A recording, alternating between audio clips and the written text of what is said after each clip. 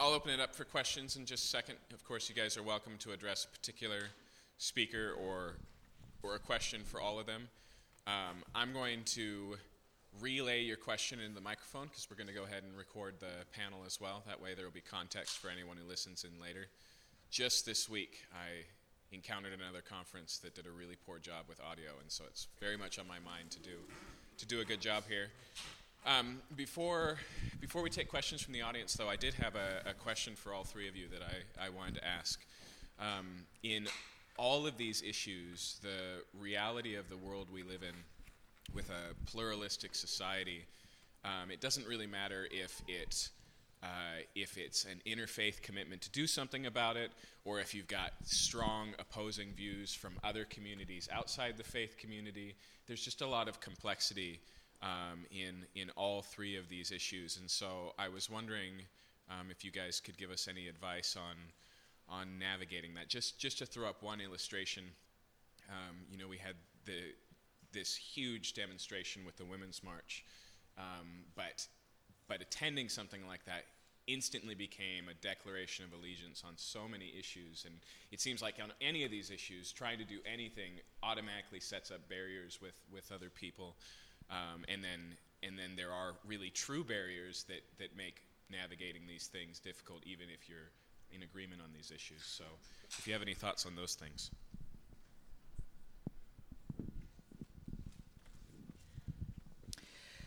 I'll start. We face in the anti-trafficking movement the movement of those who want to decriminalize prostitution. So locally, the Stranger is a big proponent of that. Sex Worker Outreach Project is a national movement that is really strong locally and have significant lobbying efforts in Olympia to pass laws that favor sex buyers. So that there's less penalties for buyers, so that essentially they can continue to engage in sex work. Now, we know from the research that it's probably about 10 or 11% of people involved in the sex industry are there not because of force, fraud, or coercion, and they're not under the age of 18, and so we understand that it is actually a very, very small percentage of individuals that are actually making it more difficult to serve those who are vulnerable and those who don't feel like there's a way out. So whenever possible, we engage with folks who identify as sex workers and just try to get to know them relationally. And from my experience, anytime I've done that and really sat down and listened to the background and full story of a person who identifies as a sex worker and is a proponent of legalizing prostitution, I hear that at some point in their childhood there was a series of traumatic events, or there was a point at which they did actually believe that this was the only option. And so I don't throw that in their face, but I just take it as a way to get to know them and understand them and listen. So that's one way. The only other thing that comes to mind is being a faith-based organization in Seattle is a bit difficult because it's not a community that tends to trust Christian organizations, Christian nonprofits. And there are some good reasons. There's been some history of Christian nonprofits not engaging in ways that were very loving or honest, kind of back in the days. So we really took an approach early on to be under the radar and to not kind of shout about all of this amazing work we were going to do or were doing, but instead just do the work and let the work speak for itself, knowing that the folks that were coming into contact with us, if they were helped and felt loved by us, they would share that around. And eventually folks in the community started hearing of us, and I started setting up meetings with people and just listening and just saying, here are all of the ways I've learned from the different community meetings I've been at. Here's what we're doing to implement these things I've learned. And I was just reflecting back that I was paying attention to the things that were important to the other groups, not just important to us, for how to be movement-minded and not just minded for rest. Um, I think the women's march was a good example to use because I saw a lot of different Christians have a huge issue with the Christian women just kind of jumping on board, like, yes, women's rights. I even saw some Christian women, that took offense to it because of all the different things that it represented. So what was strange though to me too was when you don't have a centralized theme per se, you'll even have people that are in support of what's going on in opposition, because I watched some of the, different interviews and video from different, blogs or whoever that were out there recording or interviewing people.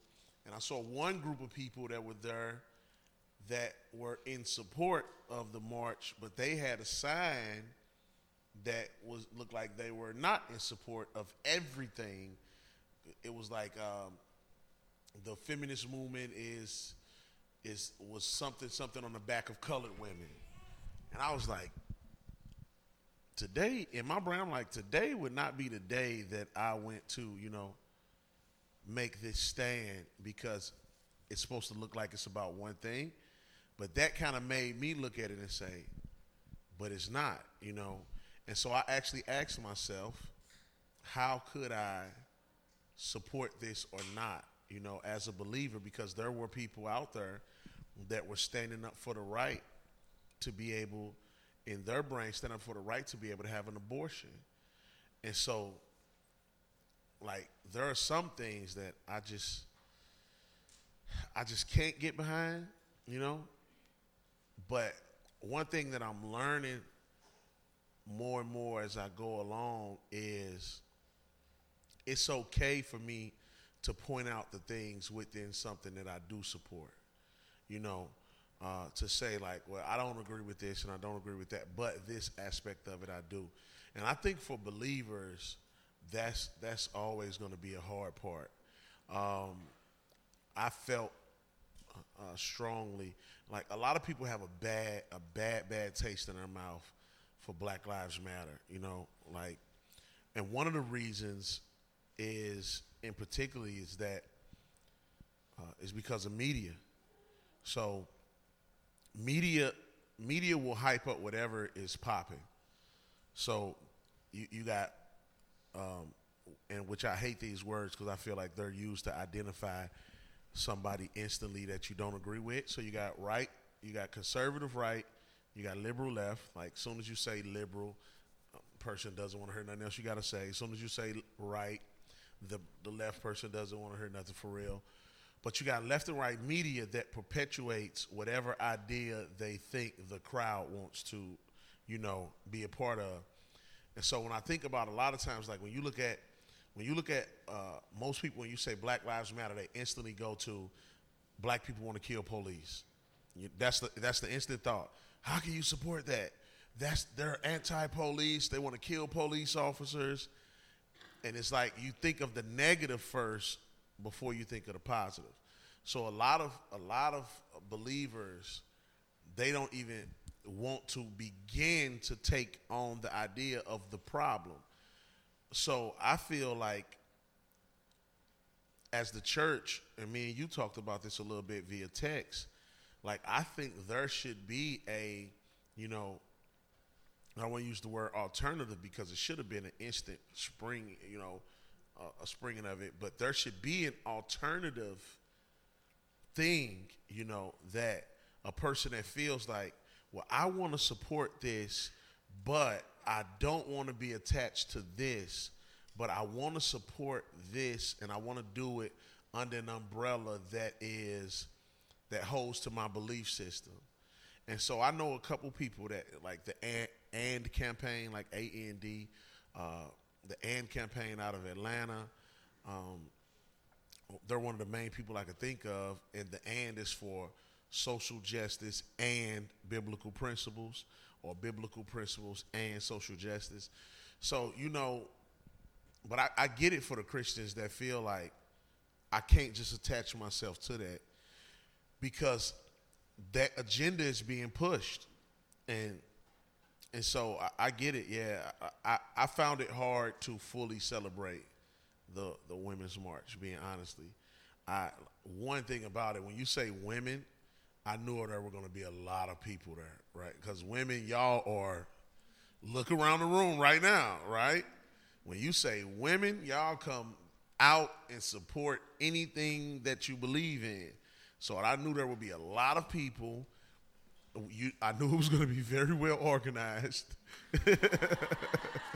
If it was like a dude's march, it would have been like horrible. Like, we would have had no time. It would have been like, hey, we're just going to show up when we get there. Like, I saw like stages, all of that. I'm like, yeah, this is a women's march. It's perfectly organized. But yeah, I get it. I get it for the believers that, and I think the only way that we can fully go into those situations and support would be if there's an alternative, like an alternative thing. Or you will constantly have to keep saying, I'm here, but I'm not supporting her. You know what I'm saying? And what she believes, but I'm supporting him, Yeah, and that's what he had. So.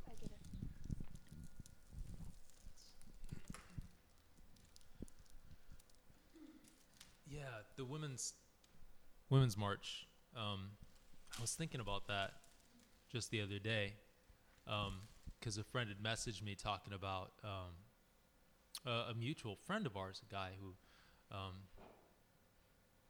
who had raped and pointed a gun at a girl, was his fiance, and then forced her to shoot him in self-defense. Just sick things that just make you want to go and like stare at a wall for a while.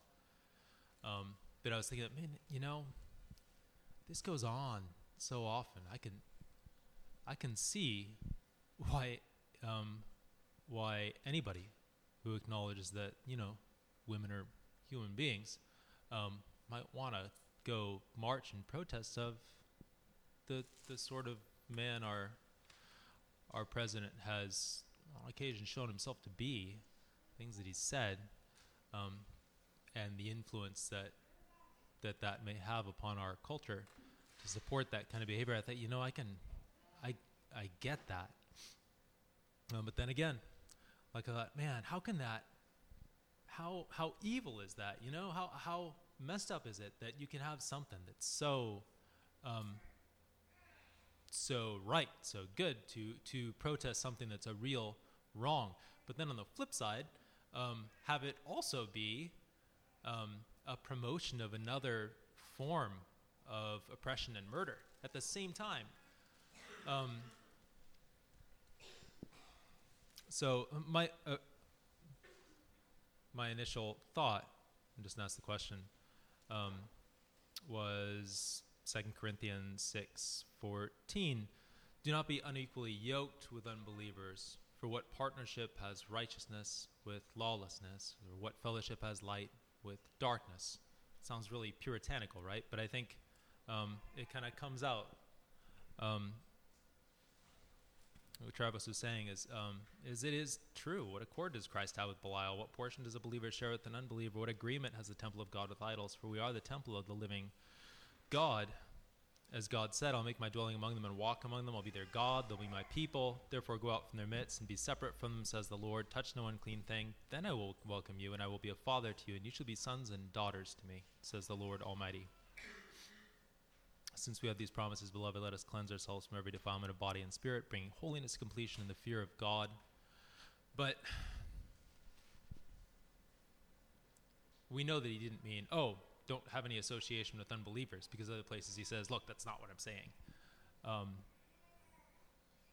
So I think it's a useful distinction to have co-belligerents and allies, because you don't want to join yourself together with a cause or an organization or a group that is going to end up compromise or confusing what you're calling for. And an advantage of being an abolitionist and being independent as a society, and partially by nature of what we do, and kind of the uncompromising nature of what we're calling for, is nobody really wants to partner with us anyway. But there will often be people that come out and talk to us and say, hey, we want to be part of what you do. But then I explain to them, look, I am glad that you recognize that this is, at least in this way, that this is what it is, that you recognize that they're human beings. And but we have a particular reason why we recognize them as human beings. And so we don't think there's any real good foundation for human life and right living and consistent love aside from knowing this God, knowing this Jesus Christ. So we're not going to become allies with you, not that we don't like you, not that you're wrong when you say that you agree with us here, but we can't join together with you as allies because we do have a different goal. And I think, again, that's like people talk about, the church and social justice, or like biblical principles and social justice, but it's all one thing. And that's the thing, like that's why I think the main call is for the church itself to repent, to stop trying to farm these things out to other organizations, but to really, Dietrich Bonhoeffer said that we learn too late in the day that action does not spring from thought, but from a readiness for responsibility. And I think that's what we really need within the church as a whole, is a readiness for responsibility to look back and think, okay, there were failings in the first century, but the first century and onward, Christianity has transformed the world. Like we see all sorts of wicked things today, but most of them are little returns to things that Christianity did address and did change for the better. I'm not going to try and gloss it over and say it was perfect or there wasn't wicked things that happened as well in the name of Christ. But to ask ourselves, why was it that most of the churches just kind of rolled over to the Third Reich? Why was it that most of the churches just kind of rolled over to what was referred to by the abolitionists as the slave power? And to make a third option, because it's not a mix of this and philosophies of this world that are going to bring about thy kingdom come on earth as it is in heaven. So there are a lot of us. God has called quite a few people, and I think what we really need to do is we need to make ourselves ready for responsibility and act. I know we're kind of reticent to do that because I think too often we see like cheesy Christian attempts to copy something that the world is doing, and we don't want to do that. But in these realms, we have resources they do not have, and what we need to do is we need to go out and show them something that they would want to be allied with, and then show them the reasons why we do it. Great. Anybody have a question? Oh, Can sorry, I? Amanda, I guess I just maybe want to add one more thing there. I didn't talk about the Women's March, and I'm not going to. But I guess I do feel strongly that it's important, from my perspective, that we we hold a posture of curiosity, and there is, yes, a call to act, but I think sometimes in the call to act, we forget to listen. We forget to ask questions, and we forget to know the people in front of us that might hold different views. And maybe when we ask questions and are curious to understand, it actually puts us in a better position to be winsome, to be a pleasing aroma, to be able to speak to either wounds or hurts or pains or some narrative that they hold, to be able to walk to a different place with them, And so I just don't want to miss that importance of curiosity. And walking with somebody in a march doesn't necessarily mean to me that you're in a partnership or you're yoking up, that you can walk with somebody for one purpose and disagree about many other purposes, and learn a lot about the person you're walking next to. Questions?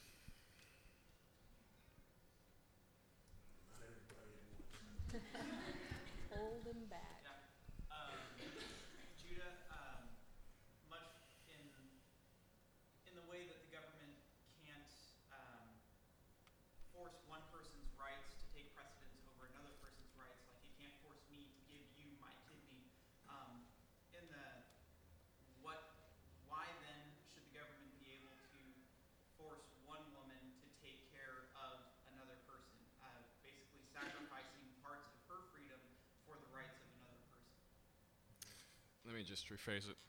So the question is for Judah, and it has to do with the conflict of rights. And so, was it how can or why can?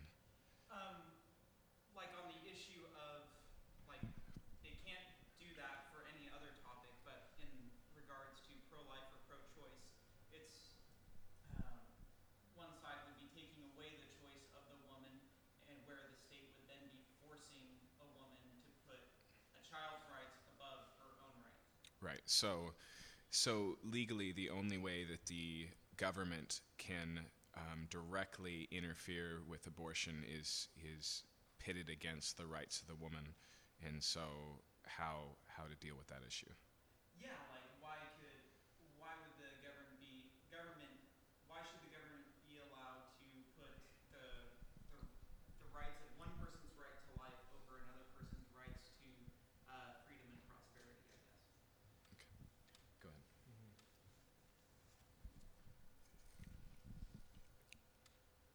Well, there's that not so self-evident beginning to the Declaration of Independence. The right to life is not endowed by any human government, and I think this is another way in which we can't think like the world thinks. We have to think as Christians. I don't even think in terms of what the government says. Yeah. I mean, I would specifically like this to be like if we were talking to a non-Christian. Okay. How would we have?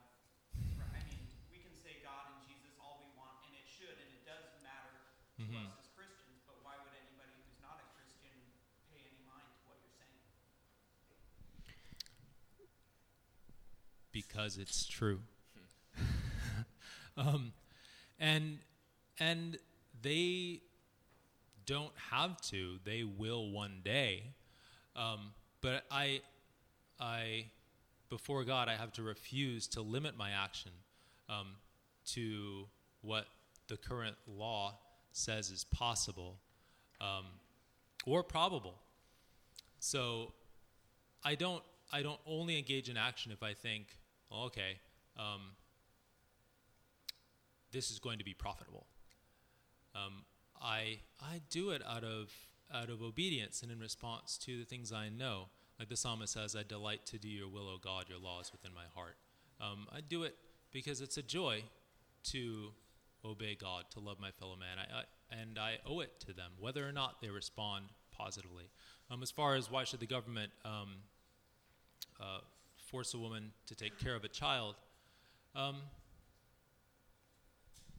because generally parents are held to be responsible for their children. If they're not, or they're declared to be incapable of that, well, then in our current society they're taken away and they try and find an appropriate guardian.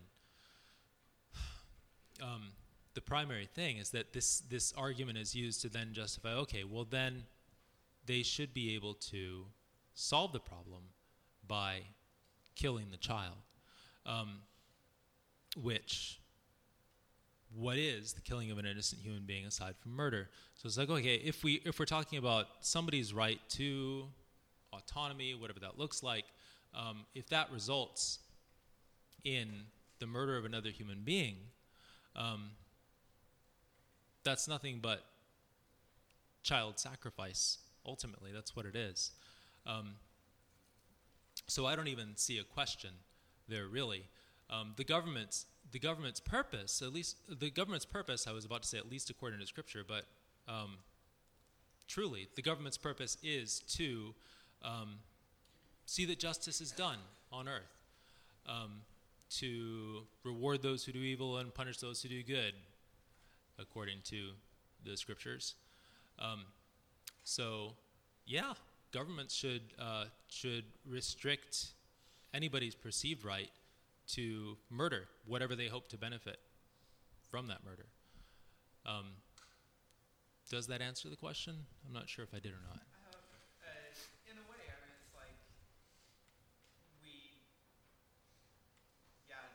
you're called to witness and to act out of love, but whether it's profitable or not. So, I mean, the question arose out of a debate I watched between two atheists, Okay. one pro-life and one pro-choice.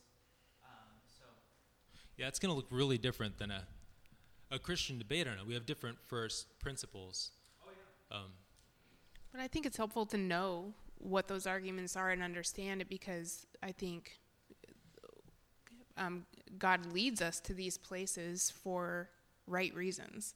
And the first thing I thought of when you asked that question is I would ask, what are the other examples in which someone has permission to take the life of another person for their own, out of their own choice, like freedom of choice? Are there other examples of that? And let's look at those and see how they compare to abortion. And it seems to me that in exploring that with somebody and talking through those examples, we would find that the self-defense or other situations, I can only think of like self-defense right now, that the reasons that make taking somebody else's life in order to, like, out of a choice that you have to make as part of saving your own life, those applications don't stand in the same context of abortion. So I guess that's my initial reaction to that question, is I would want to look at the other scenarios and the other types of other experiences where the government is saying, in this case it's okay, or in this case it's not okay. I think Amanda brings up an interesting point too, because there's a false premise in the question that this is a tremendously unique thing to have to answer when rights are pitted against each other, when almost every hot topic issue of our time, it doesn't matter if you just reduce it down to free speech and hate speech, it always comes down to this tension, or gun ownership. You know, it doesn't really matter the issue. We talk about this in every other area, and I think what you end up doing is very quickly recognizing that it has to do with the asterisk next to this one, which is what Judah talked about the dehumanization, that it's not really a question of one's rights against another's rights. And if it were, then we have lots of resources in thinking through those things. And as Amanda said, it plays out very differently in this situation. Yeah, I think, too, just to add to it, everything he said stands for us because we're Christian. But for a person that's not Christian, we could talk to, we're blue in the face.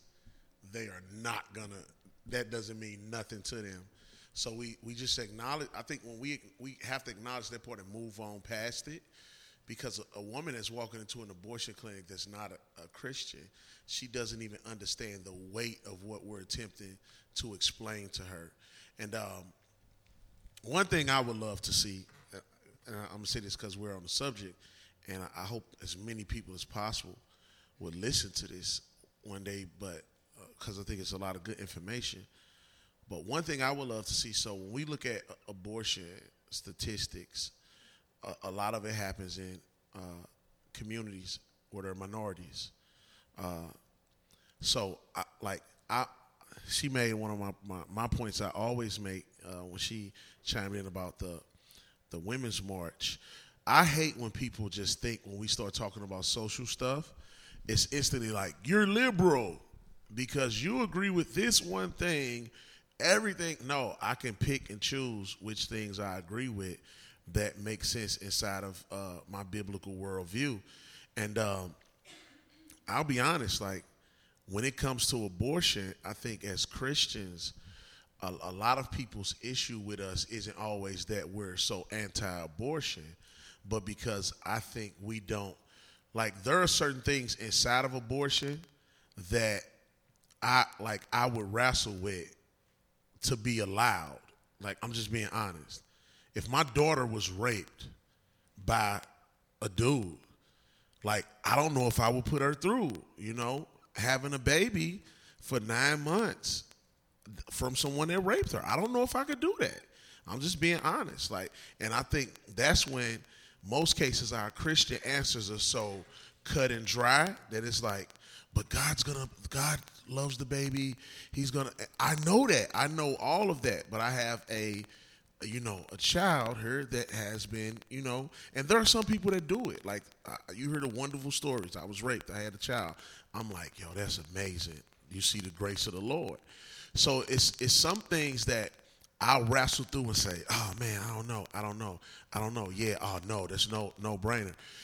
But I would love to see Christians get more on the front end of abortion in ways of education. So if we know that a majority of abortions are happening in inner city, impoverished, like, I'm from the hood, like, abortions are normal. It's a normal thing in our environment. It's sad, but it's true. But I also could tell you that people don't think through none of the stuff that we're saying. So they don't think through, like, this is a child. They do. Now, people do know. This is I've seen many people that have had abortions growing up, like, they acknowledge it's a baby, but they don't acknowledge it's being dehumanized. It's made in the image of God. This is being accounted as this. So they consider it almost what you said, another option, because they're looking at life. Oh man, I got pregnant. I'm 14, 16, whatever. My mom's already struggling to take care of the 6 of us or the 5 of us, and now it's almost looked at as another option. So I wish that there would be more education on the front end from Christians to go to these communities and not just teach or teach pro-life or anti-abortion, but begin to teach the importance of life, begin to teach these young girls and the young men, because we spearhead a lot of the situation, teach the young men the importance of, waiting till you're married, not having children out of wedlock, the value of your own life. I think if we started to put a lot of energy into doing that kind of stuff and resources, we would see things change. Because when people know better, even when we aren't Christian, when people tend to know better, sometimes they tend to do better, sometimes. But I think if we know this is where the problem lies, I don't think we should wait until on the back end to see the statistics through the roof. We should get on the front end and say, all right, this is where the stuff is happening at. Let's get to them before they get to, this point. Let's go in. Let's do some education. Let's go in and do this. Because as a Christian, I love to see people go in and do the vocation, like Bible schools, and most of them just teaching kids how to play soccer and have fun all summer for like 2-3 hours. The parents send them out because they're babysitting. Heard the kids are gone for 3. It's fun. But I would love to see that same energy go into life skills, because a lot of the kids don't even know. And abortion, it's a norm. And people are hurt over it. Like, I think that's the thing we don't see. Like, people are hurt. Like, I've seen people have abortions and they're messed up for months. Like they're really hurt. Like, I had to kill my baby. Like, so there's a lot of things that are going on that I wish we would move in to be a part of that stuff. And I think it'll prevent some of it. If we start teaching young girls early on, like, their value, and they don't learn that. They don't learn their worth. They don't know. They're not looking at it through the lens of God. So I think as Christians, I would love for us to put some energy and effort into that part of it. Great. Let's take another question. So the question then is about the tension in dealing with these things between compassion and patience, as well as truth, as well as the tension between, as we've been talking about, communicating from a Christian worldview, and at the same time recognizing where that stuff doesn't bear credence and it still being an important issue to address? I'm a little different because, like, I'll just say stuff that I mean, but I'll try to say it in the nicest way possible. So, like, since it was the last thing. So, if one of my friends came to me and said, man, I got this girl pregnant, I'm about to get her abortion. You know, what do you think? Most cases, I frame my stuff and say, so you want me to tell you what I really think, or you want me to tell you what you think you want to hear? And so my friends won't say, they're like, man, tell me what you really think. I want to know what you think. And I'll usually just I'll just drop the bomb. I'll usually drop the bomb right then and then prepare and repair the rubble around it. So I usually come straight out and be like, well, I think abortion is a sin.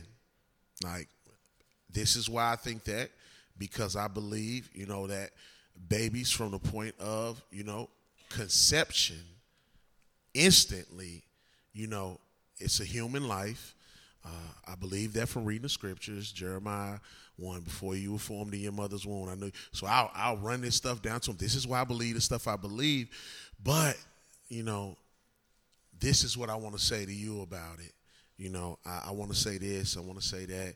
Man, why do you feel this is, you know, and I'll start asking questions. Why do you feel this is, you know, necessary? Like, what is the other choice? And if it's one of my real close friends, the conversation will be way different.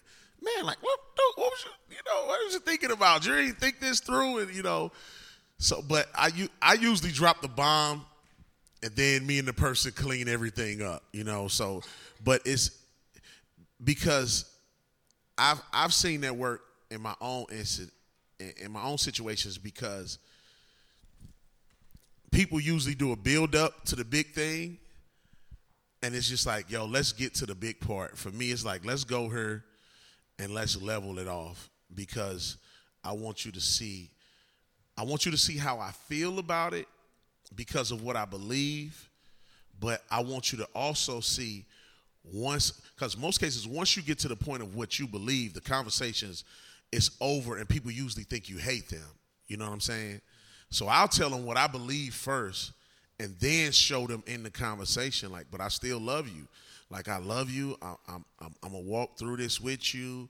You know, like, so that usually works for me, because people get a chance to see, like, dang, I just said something he really don't like, but he's still sitting there listening to me. He still gave me a hug, you know. He still, you know what, if it's that bad, we crying together. I cry, y'all. I know I look like I don't, but we crying together, we hugging, you know, whatever the case is. And it's like, it gets the chance to show the person, like, man, like, you really don't believe this is right, but you still love me through it. So that's usually how I handle certain situations. I think a lot of what they said was really valuable. I would always think if you have the time, and usually if it's friends, acquaintances, or even people who have a little bit of time out on the street, I almost always start it with asking them a bunch of questions about what they think, what they believe, to see where they're coming from. But at the end of the day, I don't even categorize the Word of God as, oh, well, these are my beliefs. Not that I don't believe them, but when I say I believe them, that means I consider them factual. I consider them true. So I don't say, oh, it's just my personal belief that Travis is sitting on a chair. I don't frame it that way, because it's true, it's evident, you know, right? Even if somebody else doesn't know that Travis is sitting on a chair, well, I know he's sitting on a chair, and I'm not going to pretend that I don't. So when I'm having a conversation with somebody, I am convinced that the only thing that will bring about an end to any actual social evil, to any sin, is the gospel of God. So I don't want to reinforce any false premises that somebody else is starting from, even if those end up coinciding with some in a conclusion that happens to coincide with something that God says. So I don't want to accept their premises and just to get them to do what I want them to do. Of course, I'm not going to stop them. And this is, oh, well, based on these premises, okay, well, I am grateful that at least you're not following this other course of action. But I think there's a reason why Jesus did go out and say, all right, go out into the world, making disciples of all nations, baptizing them in the name of the Father, Son, and Holy Spirit. Why they start with the doctrine of creation. Every time Paul goes out, he doesn't say, he doesn't speak in like explicitly Jewish terms that would be really obscure for his Gentile hearers, but he's still talking about the same actualities, creation, the purpose of God for man, what a human being is, what Jesus Christ has come to do and will do, God's future for mankind. He speaks about those things as best as he can in ways that he thinks the people that he's speaking to are going to be able to understand them. But he doesn't say, well, all right, how about your Platonism says that you shouldn't do X, Y, Z, so maybe you shouldn't do X, Y, Z if you really want to be a consistent Platonist. He doesn't do that because Paul knows that the gospel is the power of salvation for those that believe. By salvation, I don't just mean forgiveness of sin. I mean salvation from all the things that sin has brought in.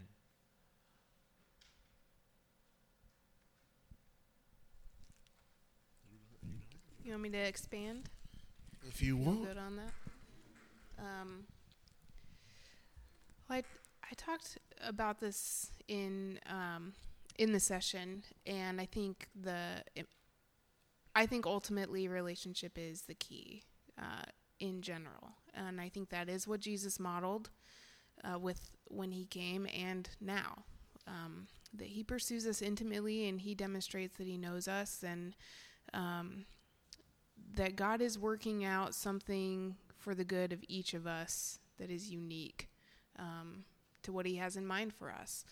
And as somebody who has really, really embraced the good feeling that comes with feeling like I know what's right and knowing what's true and being able to kind of stand on that solid ground, I would say, so this is a bit of a qualification here. I would say that over the last probably year and a half, I have been interacting with people who also believe, as Christians, that they know what's right and what's true, and they seem to have a heart that seeks to love Jesus and worship him and live a life that follows him, but we're in very different camps.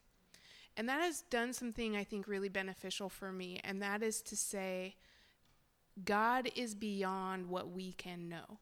Like, we know in part. And though there are some things that we may be able to say without a shadow of a doubt, like across all denominations or perspectives of people who love Jesus and seek to follow the authority of Scripture and the place of Scripture, that these are true. But I think being able to say, even then, like, we are but dust, like we are incapable of fully understanding the complex mystery of who God is.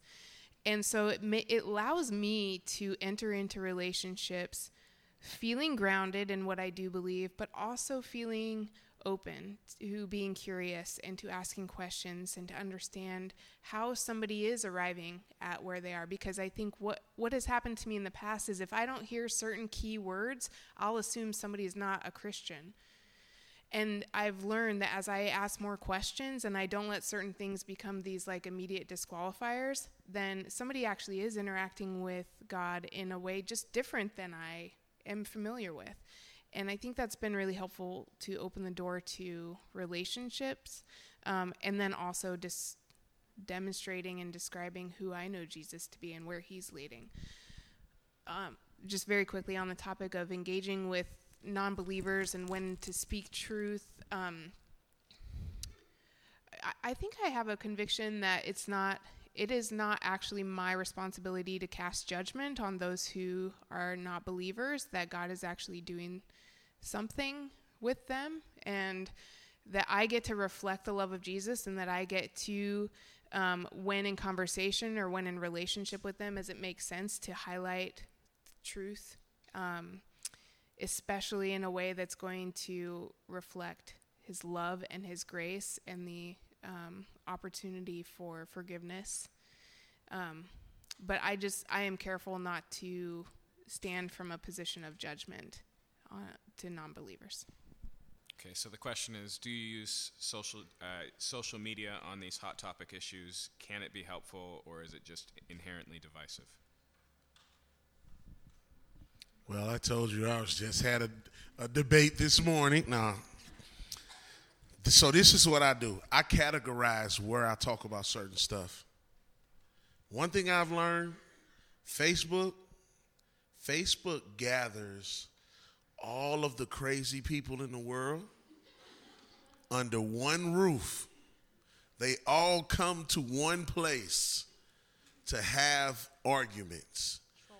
Yeah, so certain stuff I don't say on Facebook. Like, I don't at all, period. Like, I don't even talk about it because there's so many arguments going on already all day on people's timelines, and they're just going. By the time they see yours, it's like, oh, here's another opportunity. You could be saying the most profound thing in the world. It could be right. They're not going to even consider that. They're going to jump in and boom, go for it. Now, on Twitter, one thing I've seen and learned about Twitter is people come to Twitter for that, to have the discussions, like where they'll go back and forth, they'll talk, it gets heated, but the people that are gathered there for the most part, they're cool with that. And I see a lot of people use that platform for that. So I've had in the past, just being honest, I've had some unfruitful conversations, like where I just look and say, like, yo, this wasn't good at all. Like, I was just wasting my time.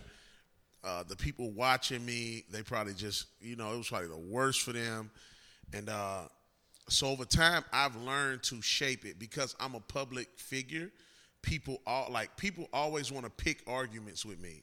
So people will come to pick an argument with me just to see if I'm going to go back and forth with them.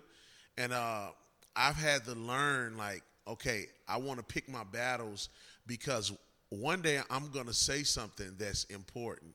And I want the people that follow me to not think that I'm just always, on a certain kind of mission. So over time, I've gathered a group of people that follow me on Twitter that I'll have like one person pop in and they'll say, I don't agree with you on your stance about, social issues. Basically, shut up and rap. Like, we want rap songs. And then the other people that follow me will see that and be like, no, we love what you say. Like, please, like, don't stop. So it could be fruitful if it's done in the right way. I think you got to pick your battles of which ones you're going to take on. Then over time, depending on what it is, you have to think about. One of the things I just thought through was like, I was like with a team of people I work with. So I'm like, man, on Twitter, people love to hear me talk about this stuff. And I was like, how can I, maximize this voice that people come to hear me say. Like, when issues happen now, people will at me and be like, what you think? So people will come to ask me, like, just what I think about it. So we were like, yo, let's do Medium so I can really formulate a thought, and that way it could become even more fruitful. So I definitely think social media is the fastest way of communication that we've known in existence so far. So to not use it to address certain things, I think would be a disservice to the gospel, like, period. Like, I think it would completely be, because it's I could say something right now on social media and people will see it in 10 different countries. I could post something, and I posted something before, and it got 1 million like whatever, you know, on my artist page, which I stopped saying stuff on there completely. But it's the fastest way of communication. So I think we would do a disservice not to use it in some form of fashion. But I think it goes back to what I said earlier. We do have to be mindful with accountability for it, that even though it's social media, we're going to be held accountable for our words. And sometimes we get on social media and we just think like, yo, I could say anything. Like anything I want to, especially like if you are the owner of a troll account, you know, with the little egg on Twitter where your face is not on there, or like on Facebook and it's like a little dog and then you have no info and it's like, I'm just going to go in and say what I like. That's usually the crazy people, right? But I definitely think it could be fruitful. It's all a matter of how we use it and being mindful that we're going to be held accountable when the scriptures say we'll be held accountable for every word. Like that does not exclude, you know, social media. We need to keep that in mind. And also, sometimes we can say stuff. There's truth that I'm going to say that's offensive, period. I could lay down on the floor with roses and flowers in my hand and incense burning, passing out coffee, like, and say it in the nicest way where I'm just humbled to the floor and people are going to get offended. But then there's also a way that I can say something where I intentionally either don't care about offending people or I do it in a way where I'm saying it to get a rise out of people. You know, so those are the things that I would be mindful of. I agree. Yeah, I think we almost have a duty. Thank you. We almost have a duty to use social media because it's a way to speak, and it's the way that most people do speak. I think the main thing is just don't limit it to social media. Don't be a keyboard warrior. And I think part of what's behind keyboard wars is pride. So as long as what you're saying matches your own personal action, and as long as both of those things you recognize that you're going to give account for, then yeah, we have the opportunity. We're gonna mess up. He who never sins in what he says is a perfect man, and I aim for that. That was James said that, Jesus' brother. So yeah, I use social media, and I try and bear in mind that I'm trying to communicate. I don't avoid being divisive. I don't aim to, in particular, just divide, because I know that, you know, the truth is divisive. I don't rejoice in the fact that people get angry. I don't take like some kind of sick pleasure in the fact that I'm ticking people off, if I happen to. But look at the life and words of Jesus. Look at Paul. If you look at the abolitionists, I mean, riots tended to happen. People tended to get crucified because of what they said. Like Paul just teaching in Ephesus for several years. What he was teaching kind of filtered out. Oh, this guy says that man-made gods aren't gods at all. And you get a riot, and Paul gets kind of chased out of town. So I think, yeah, the apostles would have used Twitter and Facebook. But I think know when to speak and know when to be quiet, and pick your battles, but do speak, especially when we're called to speak on behalf of people who don't have a voice. Sometimes I just like to be devil's advocate or throw in other thoughts for the heck of it, because this is how I engage with this content and this type of stuff, is to think from different perspectives, and I think that's a useful practice in general. So I just practice that with you right here. Two things come to mind that are different, because I share a lot in common with the opinions that were already shared.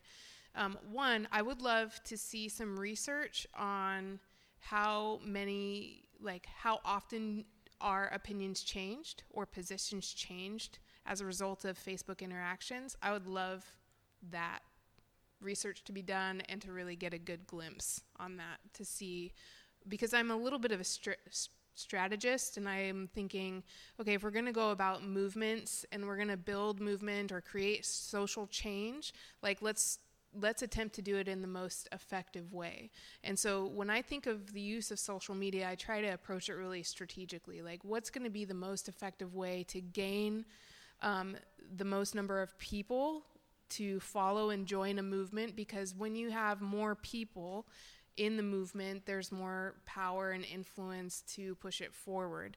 And a movement towards change, social change, is only as powerful as the number of people within it, but also the message. Like, what is the message? And I think, like, the Occupy Wall Street movement, even the Women's March, I think there are several different protest movements. Like, there's these big opportunities where all of these people come together, but then the message gets so diluted because there's so many different objectives and you don't actually know what it was for. So then nothing ever gets done or changed. And so I think I would use social media to figure out what's the best way to create change and get that movement going. I would say this before we move on. On a personal level, that's one of the things that made me keep talking. Because at first, I'm an artist. And in the Christian market, probably 85% to 90% of the people that support Christian music are white evangelicals. So when I start talking about social justice as an artist, I risk losing everything. Like, because they don't, most of them, they don't want to hear it. And so one of the things that made me keep talking was, one, I'm just that person. I've come from nothing. I'm used to losing everything. That doesn't bother me. I'm like, God got me, whatever, But on the flip side, it would be days where, being human, I would feel that, like, oh, man, like, I should just do what everybody else is doing and shut up and sell my CDs, right? And be quiet. And then I would get these messages back to back from, like, a white mom in Omaha, Nebraska, or somebody in Minnesota, or wherever the case is, and they just like, please don't stop talking. Like, you changed the way I look at this. Like, I follow you. Some of the stuff is hard for me to even think through, but it's helping me. It's changing the way I look at people. So I get those messages all the time, like, just over and over. People like, man, I want to encourage you. Like, I love what you're doing. Please don't stop. It's helping me think through. So that's one of the reasons I continue. But that's also the reason I make sure that I'm seeking the Lord on being unbiased, because I don't want to offend my brothers and sisters being ignorant, because there are people that are going to hear it and their mindset will change inside of the body of Christ. And I don't want to offend them because I'm mad or being ignorant. So, but I have a lot of personal experience of just, I'm talking about almost on a daily, people hitting me up saying, man, the stuff you just said, it changes the way I look at stuff. So, yeah. Yeah, I suppose my follow-up second research question after the first one would be, in what case? Like, did you change your mind? Like, what experience on social media? As far as how they not see, necessarily yeah. you. I'm just saying, like, people in general. Like, what is it that happens on social media that could lead to a change of position, or you know what I'm saying? I think it's the ability to be able to drop truth without debate. So if I could say something, if I could tweet and say something, the normal, like, if we start right now debating, me and him, he's not going to hear some of the stuff I'm saying because he's thinking through what he's about to say. He's probably going to be talking while I'm talking. But if I could put him behind a glass and just write my note up on the window and be like, you know what I'm saying? Like, what? I can't hear him. He can't hear me. All he can do is read what I just said. And I think it gives people that second to process, like, dang, like, I need to think about this, versus an instant, like, snap back. I want to take one last question, but before we do, I want to apply the last question filter. So before you ask your question, if you want to be the last one, just process if this is the last question. Think Sorry, well. I don't know if that's too much responsibility. It is. I'm putting a lot of trust in your hands. I just wanted to make sure and throw it out there. So, last question. We got a couple here. We might have time for two. Let's see how it goes. Go ahead, Scott. I think, were you pointing at somebody back there? What's your question? So the question has to do with when all of these things are such hot topic issues, and that means that there's power plays going on, there's misinformation, there's agendas. Wouldn't it be better to as much as possible distance ourselves from that? And isn't that what we see with the Apostle Paul when he determined to know nothing but Jesus Christ and him crucified?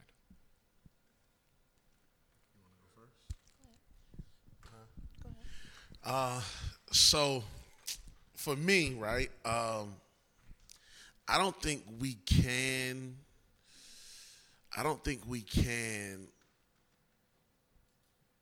stay away from it.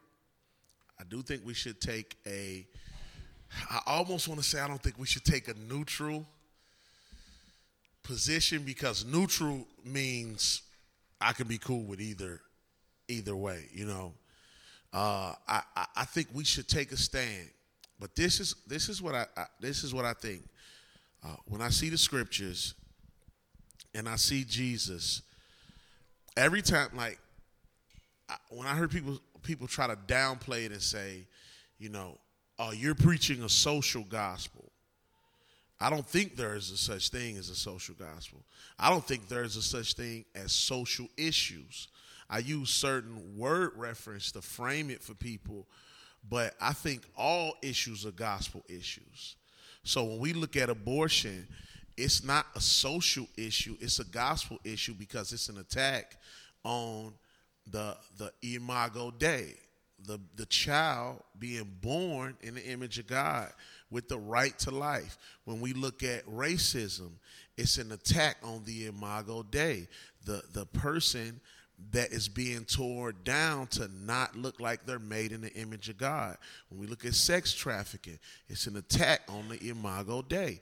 It's the image of God that's being done. And I always say this. I believe everything in this world has two purposes.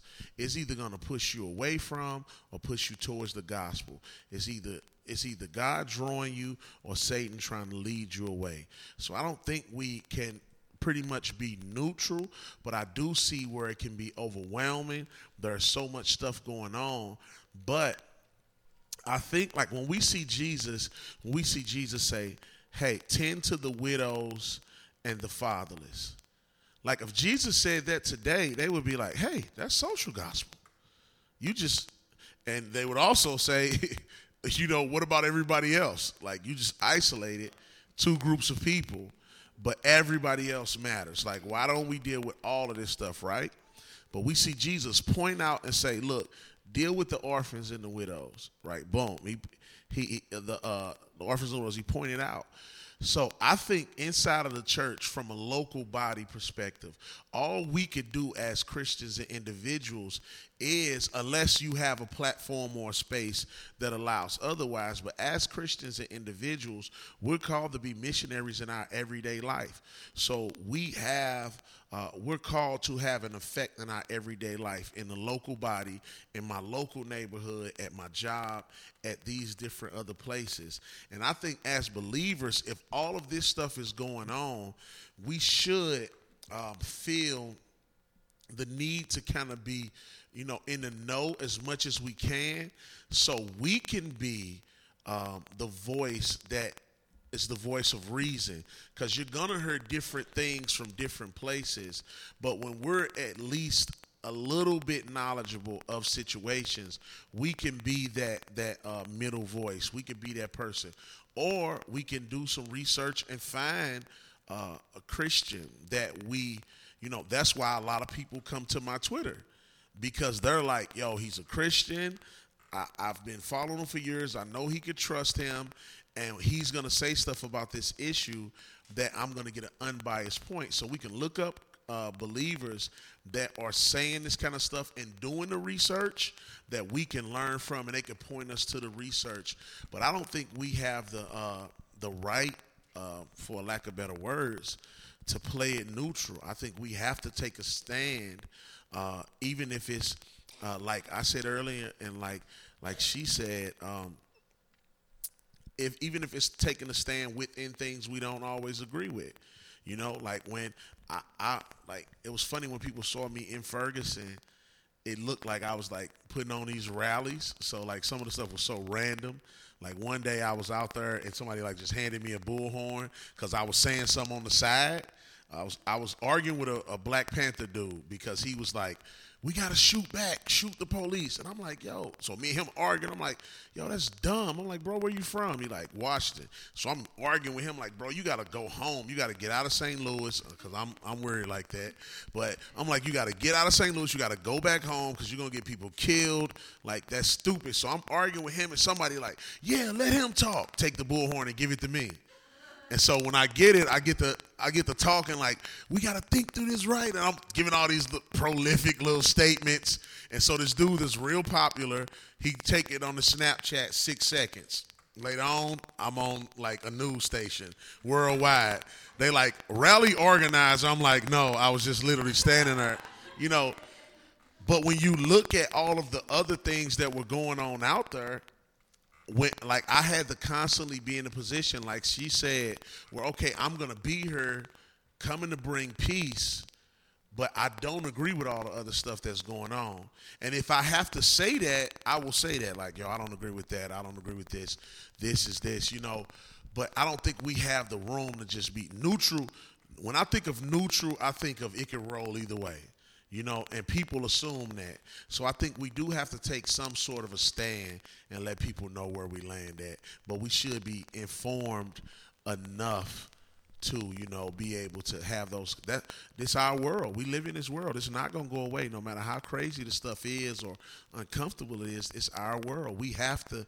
We have the duty of knowing, like, if something is being done wrong to people, like it's the same thing with police brutality. Like most people don't even care to look. They don't know what's going on. They just assume, oh, it's a crime. It's in the inner city. It's probably bad. Boom. Police are good people. And some of them are. But most of us probably just saw the video where the police officer was called. This just happened like a week or two ago. Called the police in Texas. He went, the lady called him, the mother of a 7-year-old boy, called him because the neighbor choked her son. So she called the police. The police came. It's all on the body camera. Police walk up to the lady after he talked to the man and said, so what's the problem? She said, I called you because he hit and choked my son. Police said, why did you choke him? Why did he choke him? He said he choked him because he threw some paper down on the ground. The police officer said, well, why don't you teach your son not to litter? But she called the police because he choked her son. And the next thing that happened, she's mad, and the police tell her, if you keep being mad, I'm going to lock you up for resisting arrest. She hasn't even been placed under arrest. Her daughter walks over, tries to walk her off. Police grab her, twist her arm, throw her on the ground, put his taser on her, handcuff her, grab her daughter, throw her on the ground, and twist her arm and cuff her. And now they're both going to jail. But when we mention it in a light way, people will be like, just another one of those situations. It don't matter. You know, we have to take some time to be informed because every situation pop up. And some situations pop up, like I was mentioning to someone yesterday, some situations pop up aren't worth my time. But I need to go find out because if it's something that happened in a justified manner, I'm not about to go make a fuss about it, you know? So. I'll just say I second becoming more informed. I think we are in a misinformation age. And I remember growing up, I knew misinformation came from like the National Enquirer, those magazines, right, or like Esquire, right? Well, I think because of the internet, like we're gonna have to figure out, and others will have to figure out what is the misinformation kind of venues of vehicles of the internet, and it's all over the place.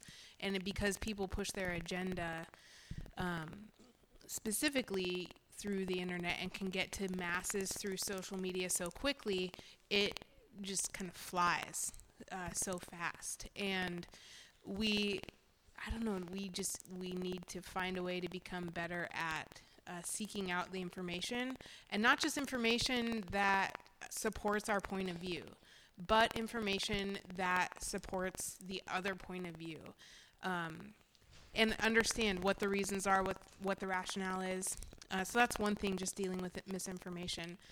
On the topic of social justice, kind of as a secondary thing or a primary thing. So social justice, I would suggest kind of researching the history of social justice, but also the social gospel movement, because those are a little bit different things, but they all kind of weave into what we're talking about today. But social justice originally didn't have much to do with equality in terms of redistribution, and sometimes social justice today, that is what people talk about when they talk about social justice, is redistribution of resources and opportunities so that everyone has equal opportunities, chances, access. And there's a lot of that I think is a good thing. But that's not originally how it was intended. It was intended as, out of the Catholic Church, a recognition that God has made us all individually unique, with different gifts and skills, with different frames for different purposes, and that each person should have the freedom and ability to achieve their individual purpose. And so it wasn't really about redistribution for the purpose of equality, but recognizing the person and responding to that person in a way that allowed that person to achieve what God had intended for them. And so I think that ties directly into what Jesus did when he was here, and what he continues to do, and what the call for us to engage in that same way with others around us.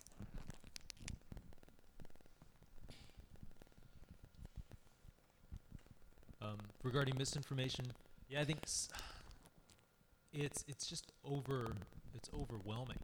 I think a lot of kids, when they come out of college, like, you know, from my experience in college and seeing the other kids, a lot of people, when they're exposed to tons of information of all kinds, they just get fatigued. Their thought process, their critical judgment gets fatigued, and they just kind of throw up their hands. Oh, I don't know what's true. I'm just going to go to work and go out to the bar afterwards and maybe go rock climbing. Probably not like one right Not in that order. Hopefully. That seems dangerous. But what I always do is I go back to first principles. Like, all right, what do I know? What do I know for sure?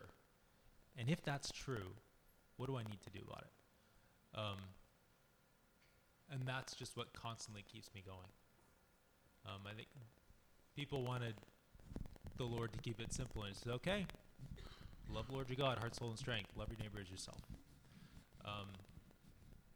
Not that is everything that God has to say, working out all the details, but that's the overshadowing message. So in regard to misinformation, I think, okay, well, fall back on what you do know. What do you know for sure? And in regard to, knowing Jesus Christ and him crucified, read the rest of 1 Corinthians and see how much of that letter is Paul telling people, stop doing this, do this thing instead, this is the right way to think about this, don't do this, regarding what could be construed as social issues. I mean, any interaction between human beings is a social issue.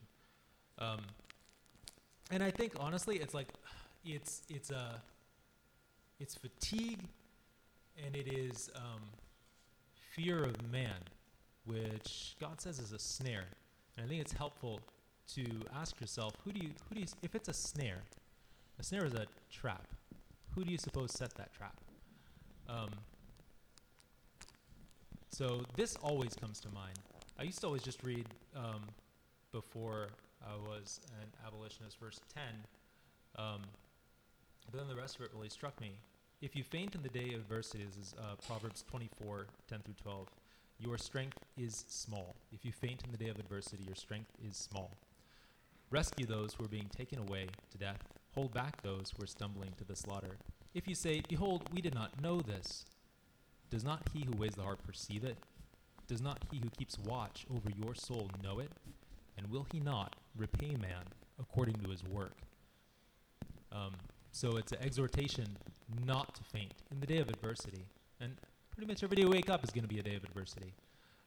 In this world you will have trouble, but take heart, I have overcome the world, Jesus said. So not to give up, to recognize that you are not your own, your strength is not your own. The ability will match the occasion. So not to give up, to continue to recognize that knowing Jesus Christ and Him crucified is the foundation for all sorts of other things that you must know and do, and not to give in to the temptation to fatigue, the temptation to fear. Can I say one thing? Yeah, go ahead. I want to ask you. Also, I want to ask you. So, in light of when you say we know what we know, I get that point from the biblical point of view, because we know what the truth is. We know, we should stand on that truth. We know, that truth doesn't change. But I think in light of something, what he said about the misinformation, I think from a practical point of view, because we have to deal with both in these situations, how can, I think I want to ask a question, but I think I want to comment, so bear with me. I'm trying to frame it right. In light of practical things and situations, I just don't want that to be a danger, because most times what we think is right may not be right in a practical sense. We had a police officer, and I hate to keep using police, but we had a police officer in St. Louis that shot a guy and planted a gun on him, and somebody saw it, said that, like, they planted a gun on that dude. Somebody saw it out the window, like they videotaped it and said the police officer went to the car and planted a gun on the dude, but because there wasn't any footage from the police, no one took it serious. So my first response as a law-abiding citizen, I'm talking me personally, my first response is always to think that person is right, because it's the right way. The police, right. But comes out 4 years later, they have a video that's hid on the thumb drive. They got lost. The police officer, while he's in the car chasing the guy, he tell his partner, catch him, I'm about to kill him. They catch him, he kill him, he goes to his car, plants a gun. So my reason for saying what I said is like, and it may be because of the way I completely agree with you about the standing on what we know and know part. It just was, I think I had to say something because of it being him acting in practical situations. I don't think there's a way we can always know what we know. You know what I mean? Because my first response in that situation, police pulling up to a drug dealer takes off driving, police say the drug dealer pulls a gun out and points it at him, shoots him. In my head, I'm like, it makes sense.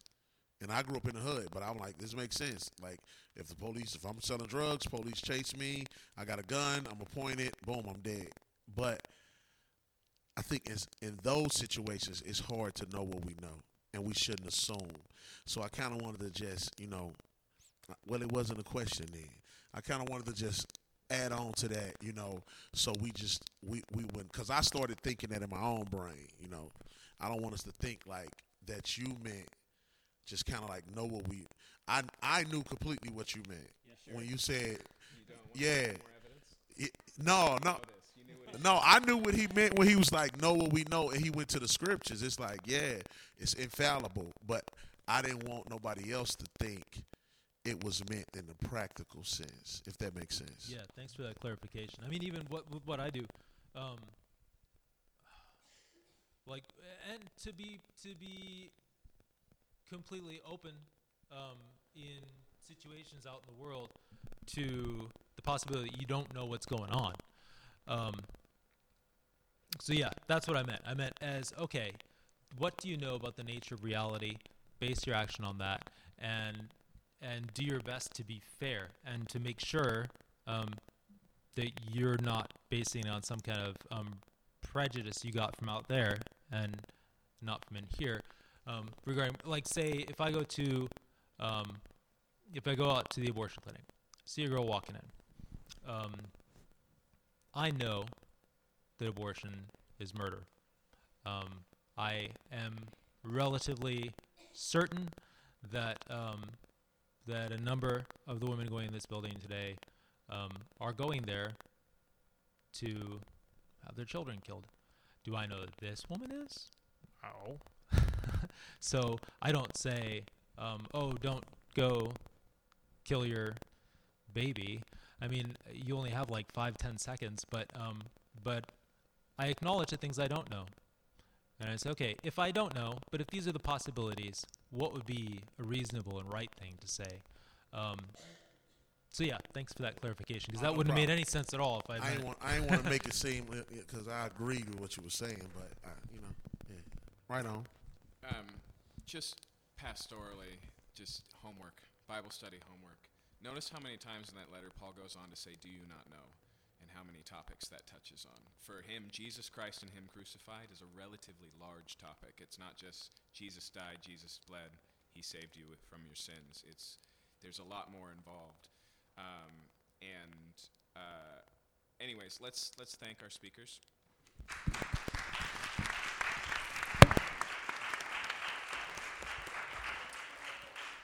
And really quickly, let me pray, and you're all released. Father, I think one of the things that's required of us as Christians is to be in the pursuit of truth, knowing that truth aligns with who you are, and that there really is a world that works orderly and a purpose to life and a morality that coincides with those purposes. It's our job to seek you, knowing that you sought us first. So I pray that we would be proactive in that you would continue to teach us, that we would maintain humility in these things, and graciousness and compassion. And I ask in the weeks and in the months to come, Lord, for all who are here, there would be steps in the direction of these things, that we would be day by day transformed into your glory.